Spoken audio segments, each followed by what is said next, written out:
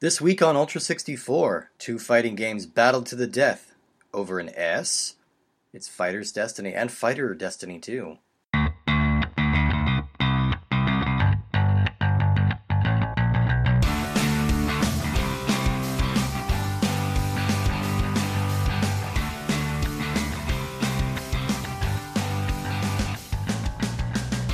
Welcome to Ultra 64. This is the comprehensive Nintendo 64 podcast. My name is Steve Juntley. I'm Woody Siskowski. And today we have a couple of doozies for you. We played Fighter's Destiny and Fighter Destiny 2. That's right, Fighter Destiny 2. Fighter Destiny. So this the grammatically confusing titled Fighter Destiny 2. Very grammatically confusing. But before we get into that, how you doing, Woody? Good. So, we played some HeroClix, then we played some Fighter Destiny. So this is one of them.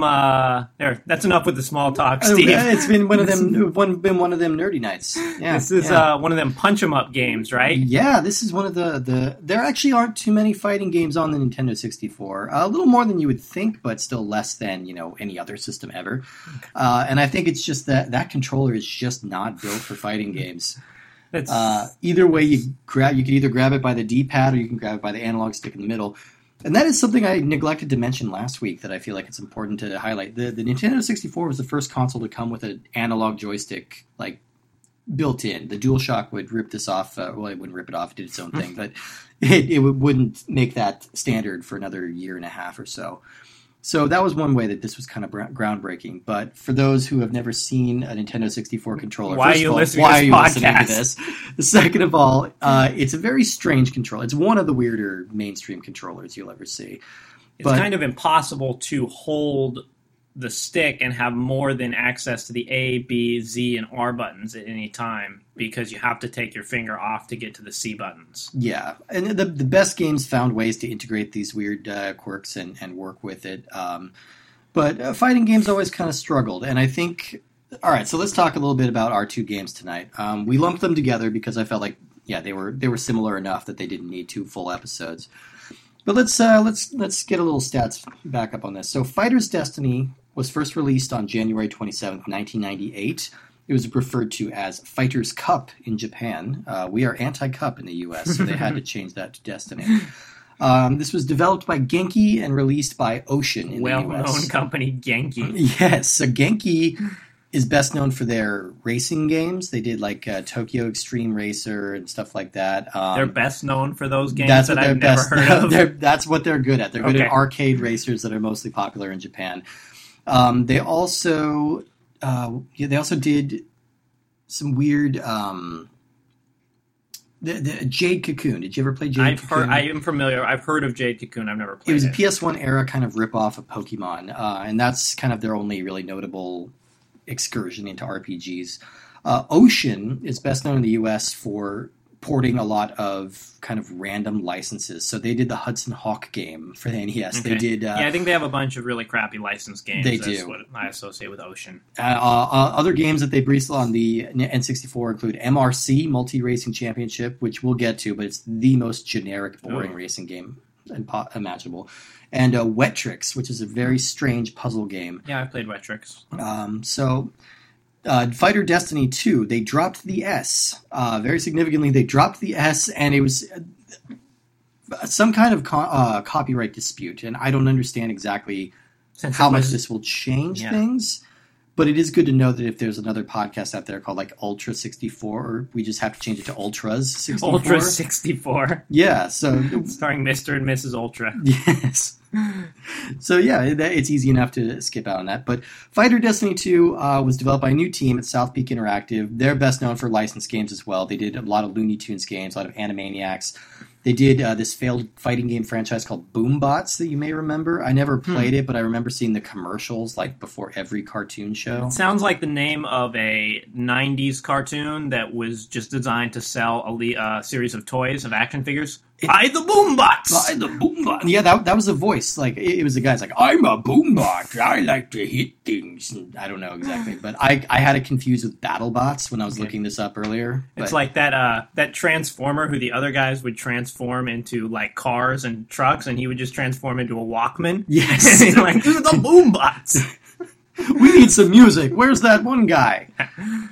So South Peak Interactive, they closed in 2011, but they also inflicted a bunch of really creepy baby simulators for the Nintendo DS before they went Imagine Babies? Imagine I think they were My Babies. Oh, My Babies, okay. Was their contribution. Yeah, it was such like a crowded market of baby simulation games. It weirdly games. was for a little while. It was like, hey, people like this Nintendogs, right? Let's make babies out of it. So, this was not really assembled by the heaviest hitters, not your dream team crew. But, I thought they turned out pretty solid couple of games here. Yeah, so you as, you're a martial artist in your own right. You've participated in many high-level, nationally ranked fighting events. Oh, yeah, all over.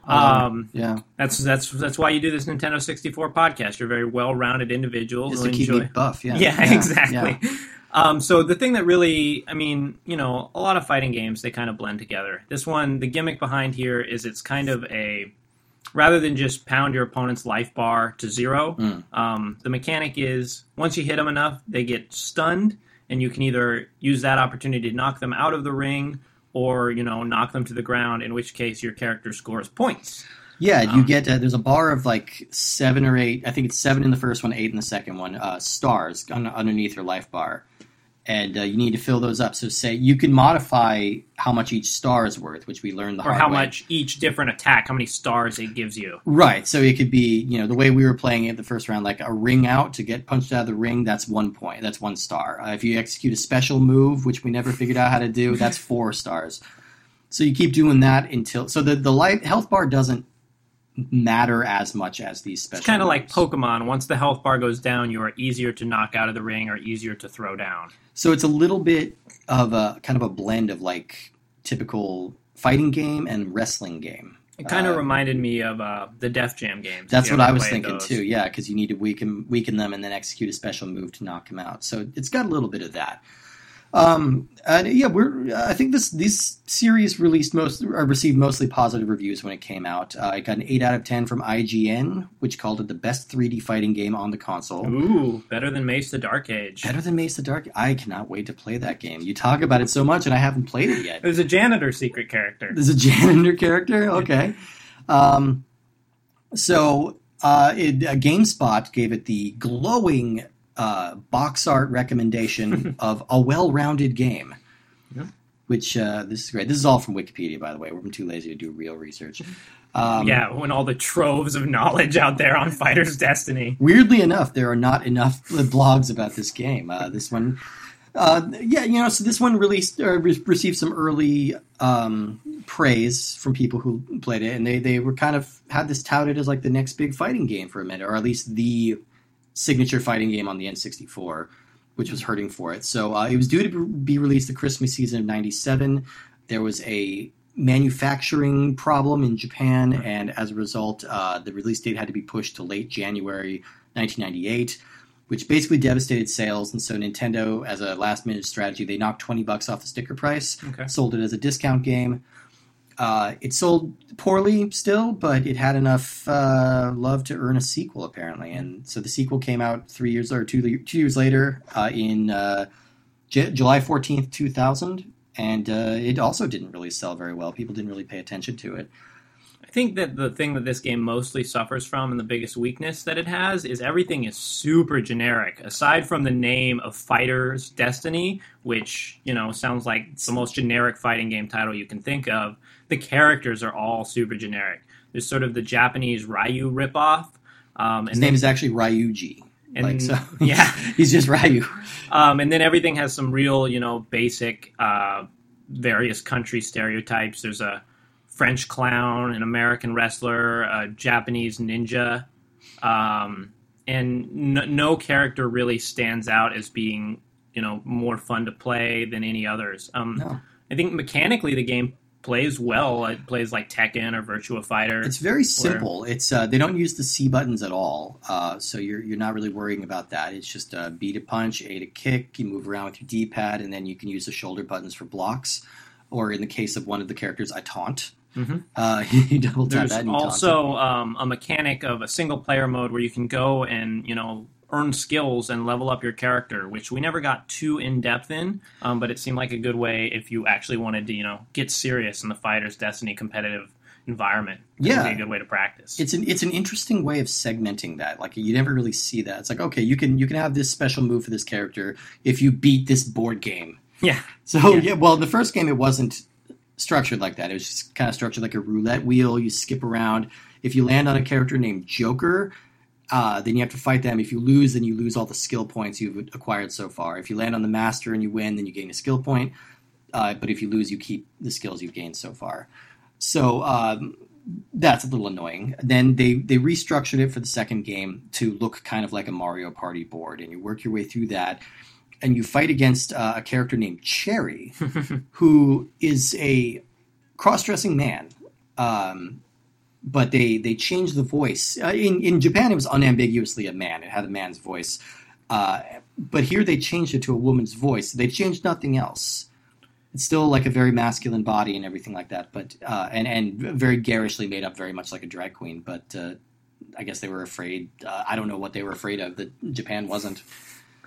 So that segues, I think, into the next point, which is these games 1 and 2, they play pretty much identically to one another. But I think the thing that sets 2 apart is they clearly put a lot more effort into making things less generic. It's kind of, there's a lot of elements of wackiness. There's a Dennis Rodman type character in the first one, in the second one. That is D-Dog. Yeah. And the first level we played, we were fighting on a giant Christmas present. Yeah. With balloons all around. And the rings, it should be said, are just cubes. Yeah, you're just standing on a cube. Which is amazingly suspended about 30 feet into the air. Yeah. Giant presents. And you get these big backgrounds, where that kind of indicates where you are. Like, if you're on a yellow cube, you're in the desert, so something like that. So you have some kind of sense that you're in these places, but you are just standing on a box. So it's very much modeled after Virtua Fighter, I think. And it really doesn't distinguish itself too much from that. But I did appreciate, like you said, the more flamboyant tack they took with this second game. There's a higher frame rate. It moves a little smoother. And you can modify your star values, which we didn't actually check to see if we could do in the first one. That's true. That's true. We did start playing the second one, and all of a sudden it's like a ring out, 5 points. And we're like, what the fuck? You're going to lose in two knockouts. But you can adjust them. So you can kind of customize the game however you want to play it. Like, if you just want to do all ring outs. Well, assuming that you want to play Fighters Destiny. Assuming you can't customize it to play a more fun game. Well, true, right? But you can... I want to play Spelunky. Where's that option menu? That's in there. You just gotta dig for it. Oh, yeah, man. That's a secret code. It's in the ROM. I don't know.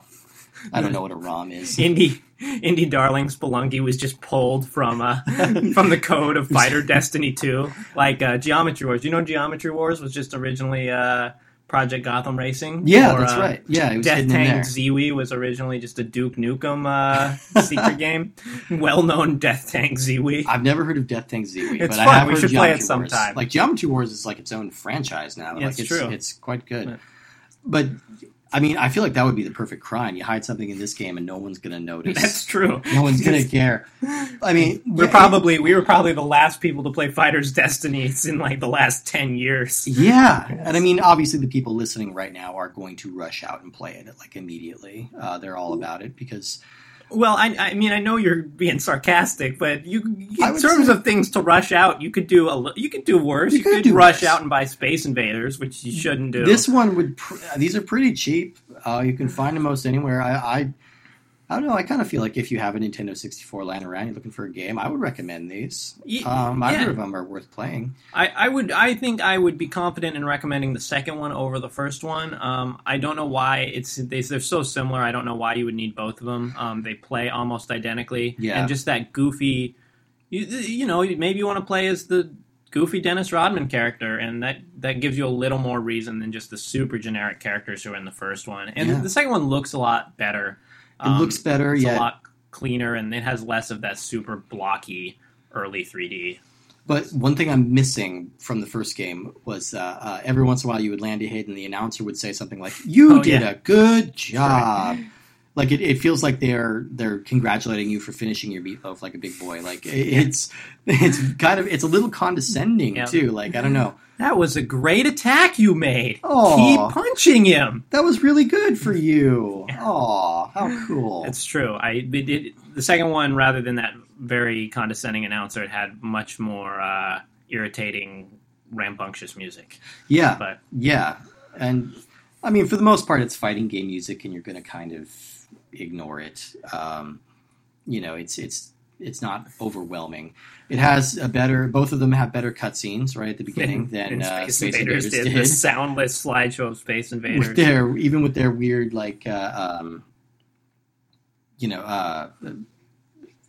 poorly translated phrasing. Yeah, it still kind of succeeded and got me a little more hyped up for the game. Well, this brings up the strange question of: are there people exist? And if you're people exist. We've assessed that I'm here, you're here, people exist. Okay, that's a relief. If anyone is listening to this podcast, tell us if you want to play Fighter's Destiny. Are there people who want to go play old fighting games? Because to me, the appeal of a fighting game is, you have people to play it with who know how to play, who are at the same skill level. And I don't know who you're really going to play with who's, really wants to master Fighter's Destiny with you. Yeah, I don't feel this is going to be one they play. What's that? Gen Con? Evo, yeah. Yeah. I don't feel like this is one that's going to grace that competitive stage.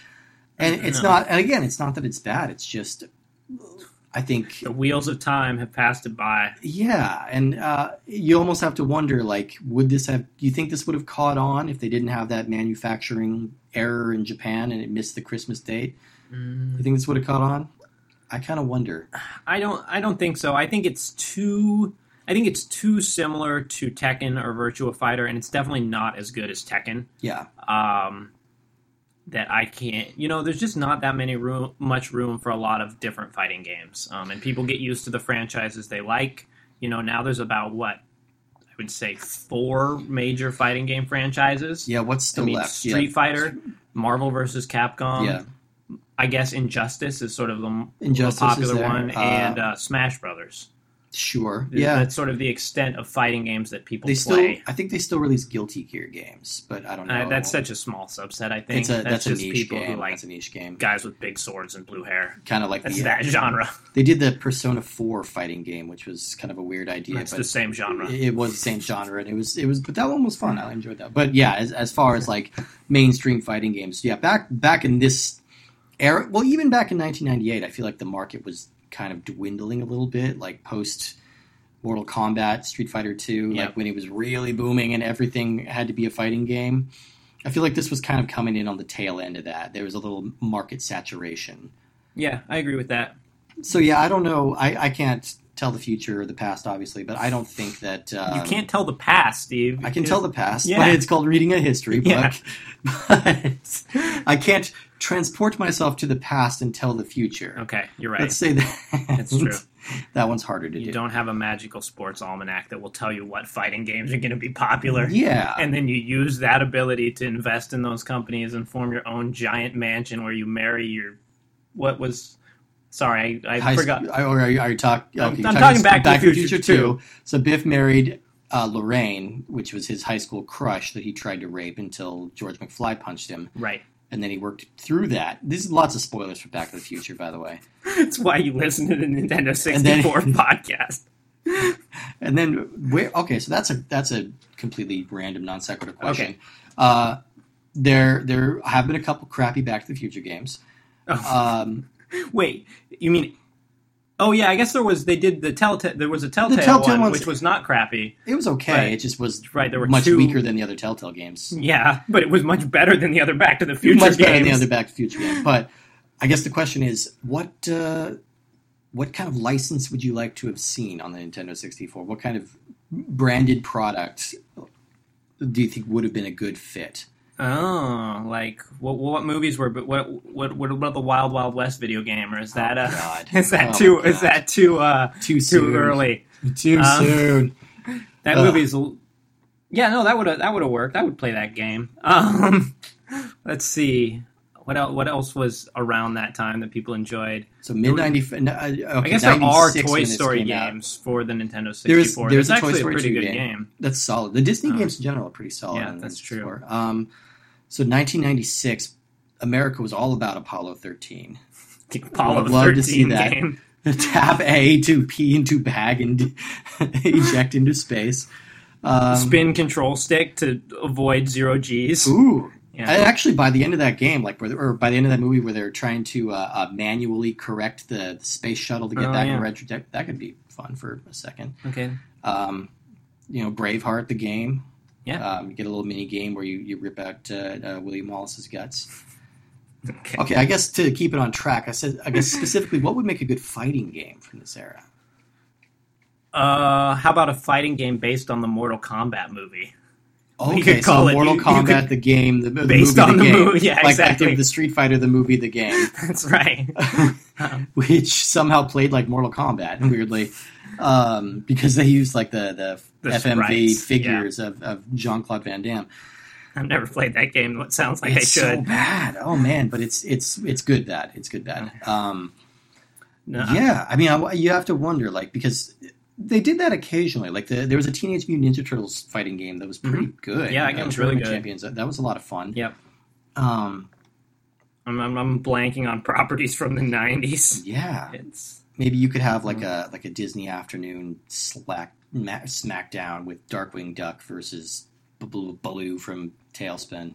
There was a celebrity I'll play that. deathmatch game for PS1. Oh boy, That game was not good. I never played it, but I remember watching that show all the time and thinking, man, this should be a video game. And then the video game came out, and they no. Well, let me segue here in terms of licensed properties. We were talking about whether or not we would recommend Fighters Destiny and Fighter Destiny. Yeah, like we said, they're okay. Yeah. But what I would really recommend is go buy Def Jam Fight for New York. Oh man, Because that game is awesome. That was that game so much fun. is really goofy, and it has goofy licenses, and you just play as rappers, and you just beat the tar out of each other. And it has generally the same, I don't know, it's got a lot of the same kind of mechanics as Fighters Destiny, based on, countering, get them weak to knock them down, and you just keep going until someone knocks down. but that one has like interactive backgrounds that you can use, and you can use the cheers from the crowd to boost Crowd you. will hand you beer bottles you can use to smash your opponent. Oh, that's a great game. And you can finally settle who would win in a fight between Exhibit and Bubba Sparks. Yeah, I know. We've argued about that so many times. I mean, it's been a testing point. It really has. All right, so let's talk rankings here. Okay. So now we have the running list for anyone who's for new listeners. We have a running list of. I don't have it up. Well, wait, I can help you out, Steve. You don't need to consult the list. I don't know if I need to consult the list. We have one game one on it game. so far. That game is Space Invaders. Okay, but now we currently have first on the list. We have two games that are going to be going in there. So, what is your new ranking? Okay, my new ranking is best game on Nintendo 64, Fighter Destiny 2.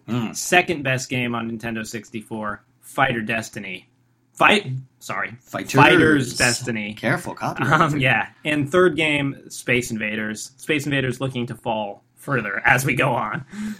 Yeah, I wanted to have a little disagreement, but you know what? Honestly, I gotta go right along the same lines. I think right now, best game, unanimous decision, best game on the N64 is by judge Destiny for 2 points. 2 points. 2 stars. So that has been our Fighters Destiny and Fighter Destiny 2 episode. Next week, we're going to have a couple of special guests joining us because we have some 4-player goodness going on. We are going to learn how to snatch defeat from the jaws of victory with a little game called Mario Party. Everybody knows it. Everybody's played it. You're not going to want to miss it.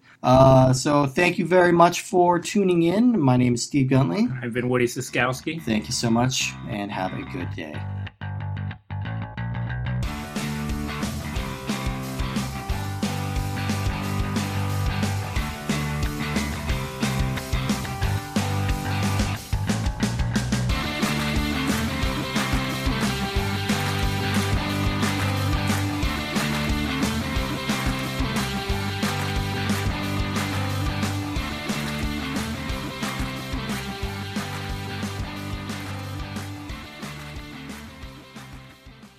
Hey everybody, thank you again for tuning in. We are just having an incredible time with this show, and we hope that you're enjoying it. I just wanted to take a moment to plug some of our websites and some of our web presence. You can find us online at ultra64podcast.com.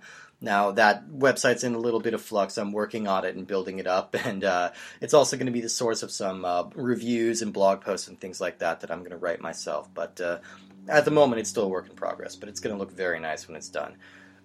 You can reach us on, you can reach us at email at gmail.com, ultra64podcast at gmail.com. You can find us at Twitter at ultra64podcast.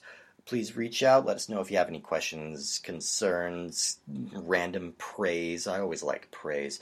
I also wanted to take a moment here at the end of the podcast just for a brief little aside. So this episode you just listened to almost didn't happen because I screwed up the recording somehow. It had all these pops and crackles, and it was just so obnoxious to listen to, and I really didn't know how to fix it. So I reached out to some wonderful people over at the Podhouse Flopcasters. That's a little subgroup of the Flophouse podcast fan group. If you haven't listened to the Flophouse, they're a bad movie podcast on the Maximum Fun Network. They're amazing. It's my very favorite podcast. Please give them a listen if you haven't. This little group, there's a lot of people in there. They're very passionate about podcasting, and they know a lot about it. And a lot of these people run their own podcasts or their own podcast networks in some cases. So I reached out for some advice, and not only did they give me tips on how to prevent these little noises from happening in the future, they took my file and they fixed it. One man in particular, he took my file and he fixed it completely free of charge with professional equipment. And so it's gone from an almost total disaster and potential lost episode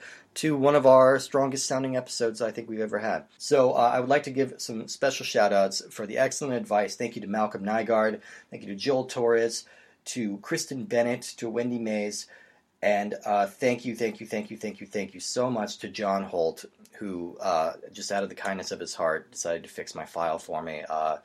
I can't even begin to say thank you. You saved the whole episode for me, and it really just warmed my heart. It was such a wonderful act of kindness coming out of nowhere.